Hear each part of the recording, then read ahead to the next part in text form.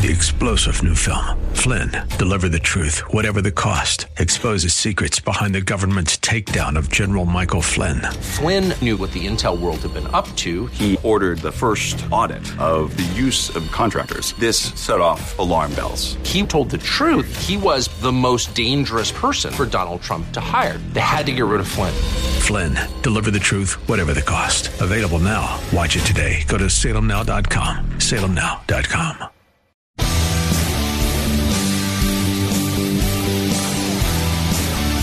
Are you looking for truth from God's Word that you can understand and apply to your life? You'll find it today on Make It Clear with Dr. Stan Pons. Listen now as Stan makes it clear.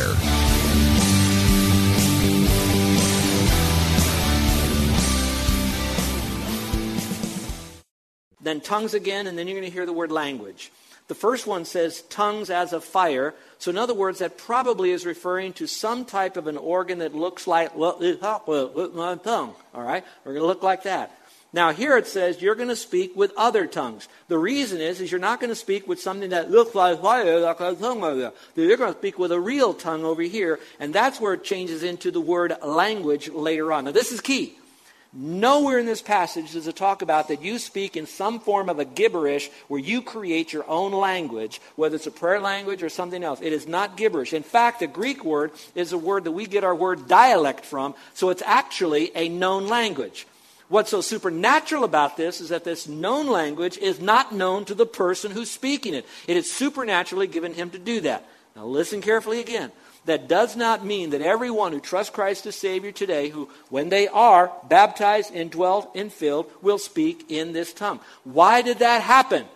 As you read through the context, and that's what's so critical about this, why that happened was, first of all, to show audibly, and then visually, and then vocally, that the Spirit of God showed up. All right. And that now the Word of God is to spread throughout all of the world. Now, there's more to that as we continue in this story. This is beautiful. Follow along now. So now they have this gift of using their tongue, we'll say. And what are they going to do with it? Verse 5. Now, there were Jews living in Jerusalem. Well, first of all, we know there was Jews that came from all over that area because they're coming back to the Pentecostal feast. But there were also Jews living in Jerusalem. And my goodness, you already know that. The place is just loaded with Jewish people. Then it said devout men from every nation under heaven. That's kind of a euphemism for all the lands, everywhere around, every nation. So now you're going to see there's all sorts of Jewish people, devout Jews, men and others that are present while this is going on. Now stay with me now. And it says, and when this sound occurred, the crowd came together and were, stop there and look up here. What's just happened now is we saw that the Spirit of God shows up, and there's this sound that they don't know. There's this tongues that look like fire, and then there's this special time when they begin to communicate in a language that they don't know. So something's happening. So if that happened, what do you think with all these strange people, all these people on the outside, what do you think they're going to do in this room, 120 people, and they hear something going on? What do you think a response they're going to have? That's why we get, what's the response? What do you think if all of a sudden in here I gave a message and this place erupted into some of this same kind of stuff? What would happen? What would you do? Well, that's what was happening. And I want you to see 4 responses. You're going to go very quickly because they're just boomity, boomity, boom. There's actually a 5th response, and why I want you to be here next week, because I want to share with you what is that 5th response, because it's the 5th response that now takes the church and moves it forward. But right now we're going to look at just 4 and we'll be done. Let's look at them in the passage here. And maybe find if this would be your response. Maybe inside your heart you're seeing, this is my response. So it says, when this sound occurred, I don't believe the sound that they're hearing that occurred was these guys speaking in these tongues. I believe when it says, and this sound, it's referring to the sound of the rushing mighty wind, because that's the main thought as it starts at the beginning of the passage. So when they're hearing this loud sound, and then the crowd came together, and they were bewildered, which means they were confused. Why now? Because each one of them was hearing them speak, that other person speak, in his own language. Wow. Think about that for a moment. They're coming in there. They're really confused. What in the world is going on? Have you ever been that way? Have you ever heard a sound and you were just bewildered by it, confused? A few years ago, I sleep really well. Carol will tell you that when I go to bed at night, I'm somewhere between upright and my pillow. I'm already asleep. So we don't have conversations. All right. And so I'm sound asleep. And when I fall asleep, I am so dead to the world.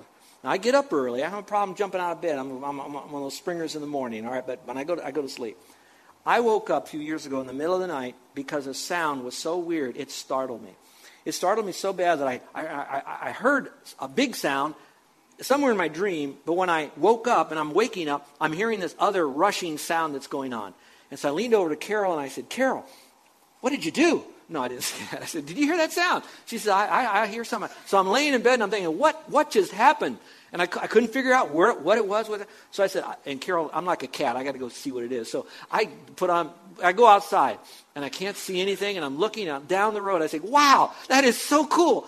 Look at, our neighbors put in this beautiful fountain. I'm looking at this water spraying 40, 50 feet up, and the lights of the community are shining out. I said, this is so, I got to go get Carol. So I wake up. Carol, look at, they turned on their fountain in the middle of the night.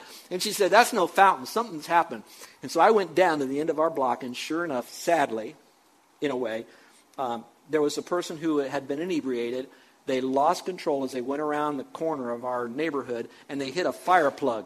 But they hit it so hard that they severed the fire plug, but it's not like in the Keystone Cops where the car's up on top and all this stuff like in a cartoon. He just kept on going, and he left it. And I'm watching this geyser. By then, people are coming, the water's flooding the whole area, and they found the guy because all he had to do was follow the wet trail that was dripping from his car into his carport. But the point still being is, it was a sound I did not know, and it drew my attention to it until I could discover what it was. It was that sound that brought these people there, and they were confused because this was something that was happening they did not know. Let's go down to the second reaction. After they're scratching their heads with this complete confusion, they do something else with it. And again, this is very confusing. Some of you here today might be so confused over what is this going on. You're bewildered. I understand that. Then another group, verse 7 says, and they were amazed and astonished. Well, you can't get too far away from that. So basically, it was amazement and astonishment. And they said, why? Are not all these who are speaking Galileans? Now, that's an interesting question. How is it that we each hear them in our own language to which we were born? Now, this is so cool. This is, again, letting you know how God is working. All these people that are saying, what's with these Galileans? We're hearing them speak in our language. In a few moments, I'm going to tell you what languages these guys all came from. They came from Middle East. They came from Asia Minor. They came from West Africa. They came from the Mediterranean area. These guys are from all over, and now they're here with their own dialects and languages. They come here and they hear these Galileans speaking their language that they did not know. And they're saying, why would these Galileans do it? Now, when you read that, you'll walk away and say, oh, no big deal. Let's go on with the rest of the passage. This is important because the Galileans were from a tiny little farming area in northern Israel up there that were mostly known for just, I don't want to say inbred, but they lived in that area. They did not have great exposure to the outside. They never traveled. They didn't get in commerce. They didn't go to special seminaries and colleges and universities. These were just little old homeboy farm boys out there. But it's Pentecost, so they got to do their Jewish thing, so they head on into town. And while they're there, they're having this time together. These are the apostles. They're now learning all of this stuff from the Lord. The Spirit of God comes down, and now they're going to speak in a known language, but not known language to them. And that's why these people are amazed. Look at these, we'll say it, ignorant Galileans speaking a language. How would they ever learn this stuff? So now they're amazed. What's happening now is they're starting to think something must be supernatural. Something is up. We don't want to walk away too soon. We don't understand it. Now we really don't understand it because these guys are speaking this language. So the apostles and a few of the other people are speaking this known language to the ones who are watching, but not to them. Now, verse 9 and verse 10 and 11, it talks about the Parthians, the Medes, the Elamites, the residents of Mesopotamia. That would be the land between the Tigris and Euphrates rivers, Judea. That would be where Syria is mostly today, Cappadocia, Pontus, Asia, Phrygia, Pamphylia. All of those are parts of Asia Minor. Egypt.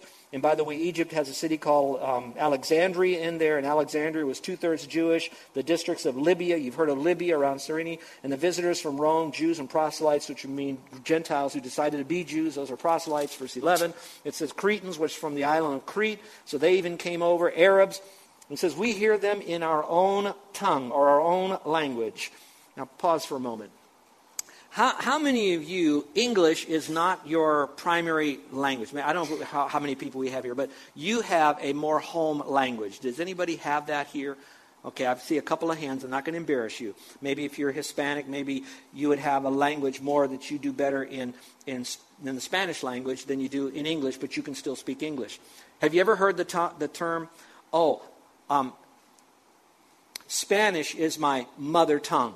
Have you ever heard that phrase? I'm only second generation American. My parents would speak a little bit of Polish, a lot of what they would call Bohemian, which is a mixture of other languages, but created their own language. And so they would speak that language, and that was their mother tongue. So when you hear the word tongues, it doesn't necessarily mean gibberish. It means another language. So this is their mother tongue. So these folks coming from all over, they're hearing the language in their mother's tongue, in what they grew up with, what they learned. Go back to the passage. What were these guys saying? What were the apostles and others speaking? Particularly the apostles, in my opinion, were the primary speakers. What were they speaking? Notice in verse 11. They were speaking of the mighty deeds of God. That is so correct in what was happening. Because the Spirit comes down, the Spirit gives them utterance to be able to speak. What they're going to speak is not going to be contrary to the Holy Spirit. They're not going to speak truths that are contrary to God. They're not going to speak truths contrary to the revealed Word of God. They're going to match what they're saying to what God is saying, because God has a message for them. For this whole purpose was to fill them with the Spirit, as well as to take that message of the gospel throughout all the world. So they're speaking the mighty words of God and who God is through His works. So this was all happening. I can only imagine they're listening now to their first message. God is on the throne. God has done great works. God sent His Son. Jesus lived a perfect sinless life. Jesus died and He rose again. Jesus is coming again. All this about the Messiah. They're hearing the wonderful works of God in their language from at least 12, quote, ignorant people. Let's go back to the passage. But that's not enough. It says, and they all continued in amazement. That means they didn't leave. They were still amazed. And great perplexity happened. That would be they began to doubt, and they said to one another, what does this all mean? I can only imagine some of you are saying, what is that guy ranting about up there on that podium? What is so... You're wondering too. And so there's a little bit of doubt going on in there. I don't really understand this. Could this really have happened? Is the Bible really true? Does that really mean that the Spirit comes and all that? And then finally we get to the last reaction, and that is, but others were mocking, and they were saying, you know, those guys, they're just full of sweet wine. In other words, they'd say, those guys are absolutely drunk. Today we would say, those guys are just out of their minds. Now, I want you to come back, because in the future you're going to find out next week. How did Peter respond to those who were confused, those who were amazed, those who were doubting, and those who were mocking? How did he treat those people? He gave them a wonderful message. It was a message of how they can know that they can have eternal life. I'm going to give you a preview of that by just sharing with this. Could you look up here for just a moment? Let my right hand represent you and me.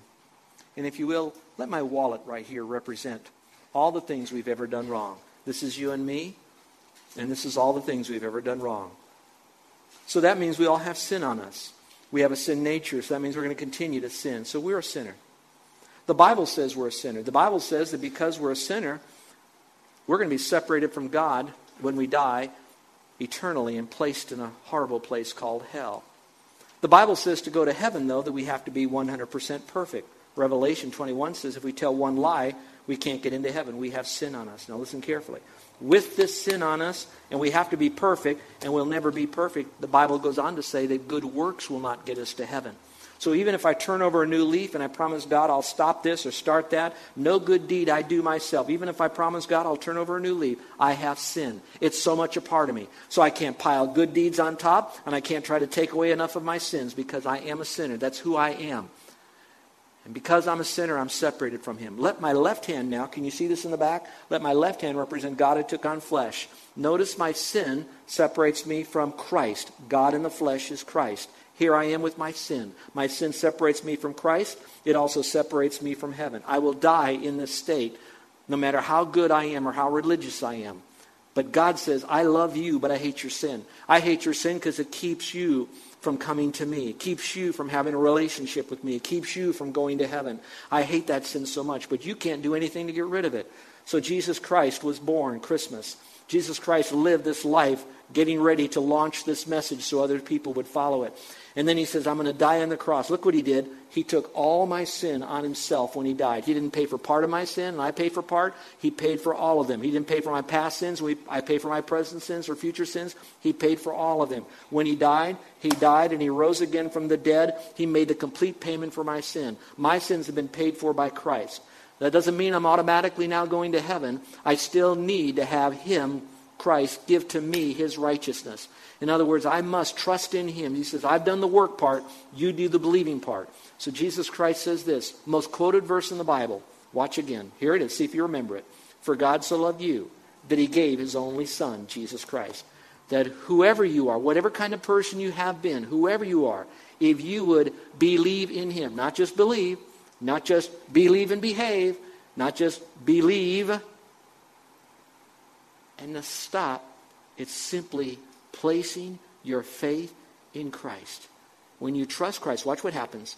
I am sealed with the Holy Spirit. I am taken and placed in the body of Christ. I can never be released from his body.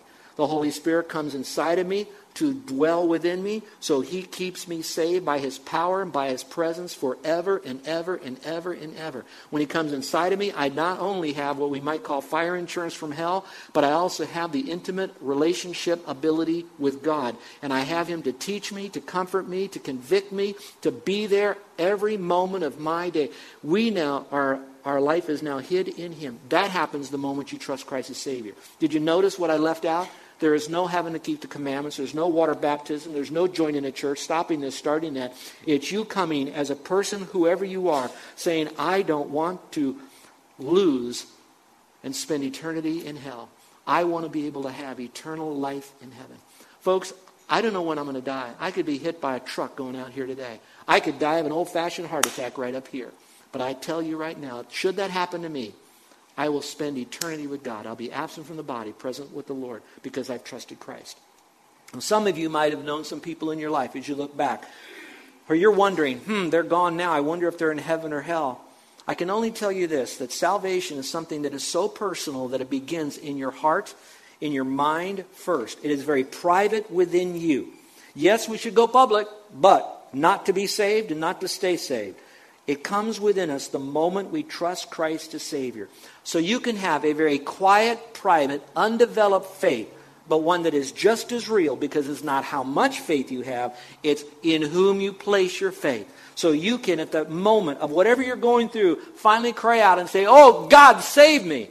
At that very moment, never be able to tell anyone that you became a blood-bought, born-again believer in Christ, baptized into his body, momentarily indwelt, never to lose your salvation, and have a home waiting for you in heaven. And that person right now could be up there with us, waiting for us. So I pray, my friend, that wherever you are, that you will place your faith alone in Christ. I'm going to say something, and I would love to have not been here at the microphone. I wish I could sit next to you and put my arm around you. I wish I could be there in the back of your lanai where I could just show you my love for you when I say what I'm about to say. If your loved one trusted Christ as Savior and let you know or didn't let you know, but authentically trusted Christ as their Savior by faith alone, when they die, they'll be in heaven. If you decide on your own, I don't want this, I don't really care, it's a bunch of gobbledygook, wild bunch of people, I want to keep on investigating, whatever choice you make to put it off, whatever reason for putting it off, and you die, and here's what I want to say in the love. You will spend eternity away from the very person that you love. And you don't have to. All you have to do is trust Christ right now in your heart. You don't have to walk an aisle. You don't have to fill out a card. You don't have to do anything. Just trust Christ as your Savior. That's the ministry of the Holy Spirit. He's brought you the truth. He's brought you to the point of need, conviction. He's shown you the truth of salvation. He's ready to come into your life if you'd simply trust Christ as your Savior. I might never see you again, but I hope to see you in heaven. And I will if you trust Christ. Would you bow your heads and close your eyes? That's the birth of the church, and that's the birth of Christianity. But the born again of you happens the moment you trust Christ as Savior. So if you would like to be a part of the eternal community of the redeemed, then you need to place your faith alone in Christ. Now, how do you do that? Well, that's where it gets so simple, it's almost overly simple. It's not really a prayer, but it is a mental transaction. You do have to change your mind. That's what the real meaning of the word repent is. It's not change your life, it's repent. Metanoia, meta change, neura, mind, brain. So change your thinking. The first thing you have to do to change your thinking is you have to realize that Jesus Christ is God. If you don't know that, then change your mind and believe that. Secondly, you have to change your mind about yourself. And yourself being that you're not good enough to get to heaven, you never will be, and that you're a sinner and you need a Savior. So change your mind about thinking your way to heaven will get you there. You have to change your mind about the way of salvation. Jesus says, he that believes on me has everlasting life. Yeah, there are a lot of verses that talk about living a good life. And we will always tell people, that's why I've given my life to have people have a life that will be pleasing unto the Lord. But my message would be damnable if I told those people that that's what they had to do to get saved or to stay saved. But it's biblical when I tell them you do that because you are saved. And so you have to change your mind about all that. And then once you change your thinking about what you thought would get you into heaven, the next thing you've got to do is actually place your faith in Christ. It's like changing your mind about that seat. Hey, that seat's empty. Oh, I could sit in that seat. I think I'll sit in that seat. You've just changed your mind, but you haven't sat in that seat. Now you've got to place your faith in Jesus Christ. So simply maybe say to the Lord, it's a mental transaction, Lord, I'm a sinner. I know I don't deserve to have eternal life. My sin's forgiven. I can't promise you I'll never sin again. I probably will. But Lord, I want to thank you for going to the cross. I want to thank you that I've been forgiven of all my sins, past, present, and future. I want to thank you that you would give me a home in heaven waiting for me. And Lord, I want to thank you. I want to thank you that my future is secure in you. And I want to thank you for your Holy Spirit who makes and keeps this all possible. And so, Lord, I want to thank you for this new life. My sins are forgiven. I'm going to heaven. And there are no hoops that I have to jump through. You've jumped through the hoops all the way to the cross so that I could have eternal life. And I thank you for it. Now, folks, that's where it says, call upon the Lord and you'll be saved. That's all it is. For by grace you saved through faith, not of yourselves. The gift of God, not of works. It's by faith alone in Christ alone, for the glory of God alone. I'm going to be quiet for just a moment for you to settle your eternal destiny right now between you and the Lord. In a moment, I'm going to pray. And when I pray, I'm going to simply just thank the Lord for this wonderful day, this opportunity for our communion. But I also would like to thank the Lord for you, that particular person, you, who today you're trusting Christ as your Savior.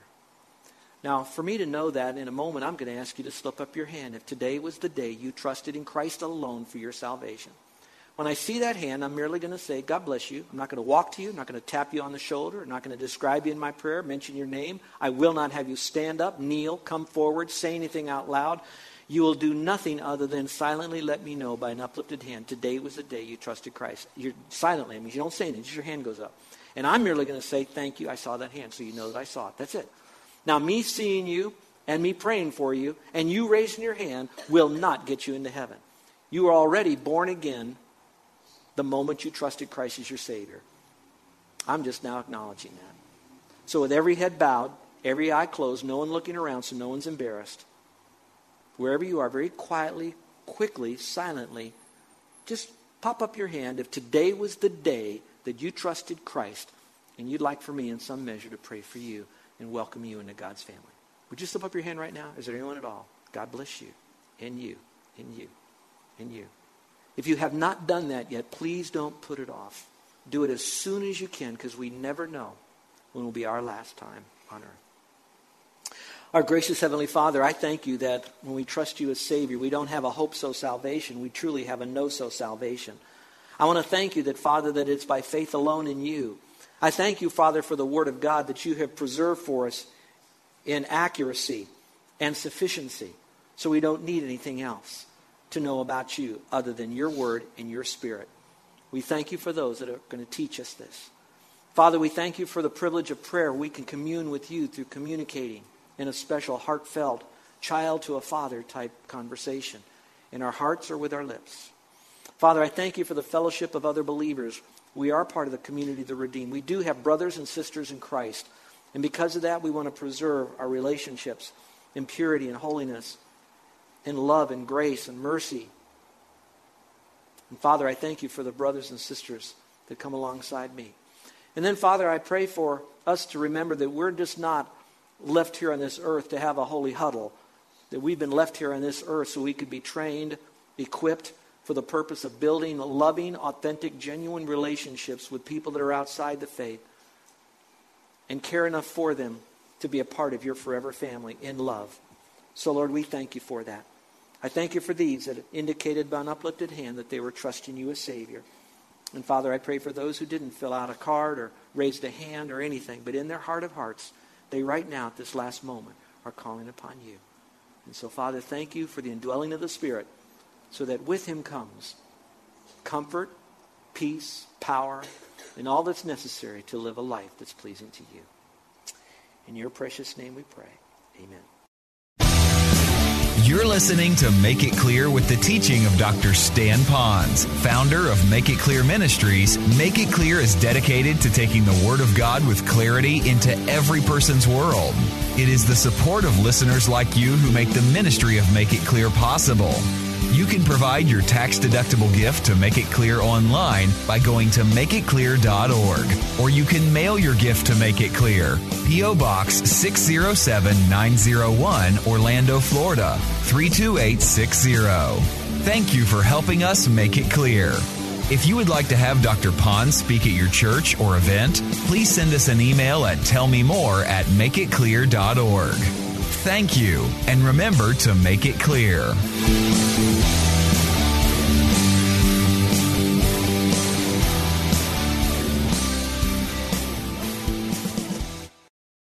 Three-star General Michael J. Flynn, head of the Pentagon Intelligence Agency, knew all the government's dirty secrets. He was one of the most respected generals in the military. Flynn knew what the intel world had been up to. He understood its funding. He ordered the first audit of the use of contractors. This set off alarm bells. The explosive new documentary, Flynn, Deliver the Truth, Whatever the Cost, uncovers the facts behind this scandal. Flynn told the truth. He was the most dangerous person for Donald Trump to hire. I find out the worst enemy that I'm going to face in my life is right here in America. They took my assessment and they wanted me to change it. And I was like, I'm not changing it. They had to get rid of Flynn. With in-depth interviews, archival footage, and never-before-seen personal records of the man behind the headlines. I just felt like I was drowning. Flynn, Deliver the Truth, Whatever the Cost. Available now. Watch it today. Go to salemnow.com. salemnow.com.